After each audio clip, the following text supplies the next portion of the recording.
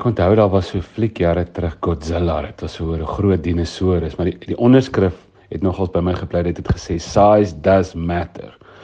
En ek het een keer, ek onthou toe ek destyds in Indië gebly het, en in Nepal het ek die voorreg gehad om in die Himalajas te wees, en het ek voor daai enorme berge gestaan, en skielik klein gevoel, en dis eintlik 'n goeie gevoel vir 'n Christen om te hê, of onder die sterre, onder die Melkweg, om te weet, size does matter. In Jesaja 55 sê God, my gedagtes is nie julle gedagtes nie, en julle optrede nie soos myne nie, sê die Here. Soos die hemel hoër is as die aarde, so is my optrede verhewe bo julle optrede, en my gedagtes bo julle gedagtes.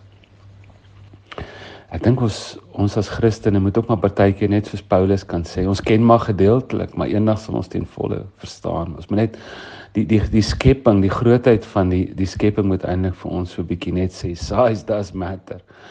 En ons net weer wys hoe klein ons is, dat ons dalk bietjie versigtiger oor God praat.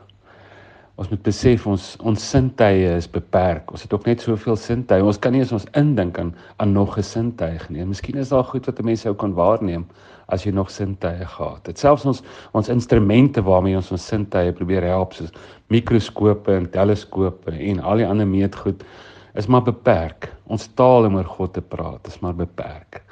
En ons intellek is maar beperk. Ons dink ons is baie slim, maar miskien is daar goed wat so groot is dat ons dit nie kan verstaan met ons koppe so groot soos wat hulle nou is nie. So is 'n goeie teks om te onthou in hierdie tyd, Jesaja 55 vers 8, waar God sê, my gedagtes is nie julle gedagtes nie, en julle optrede nie myne nie, sê die Here. Soos die hemele hoër is as die aarde, so is my optrede verhewe bo julle optrede, en my gedagtes bo julle gedagtes.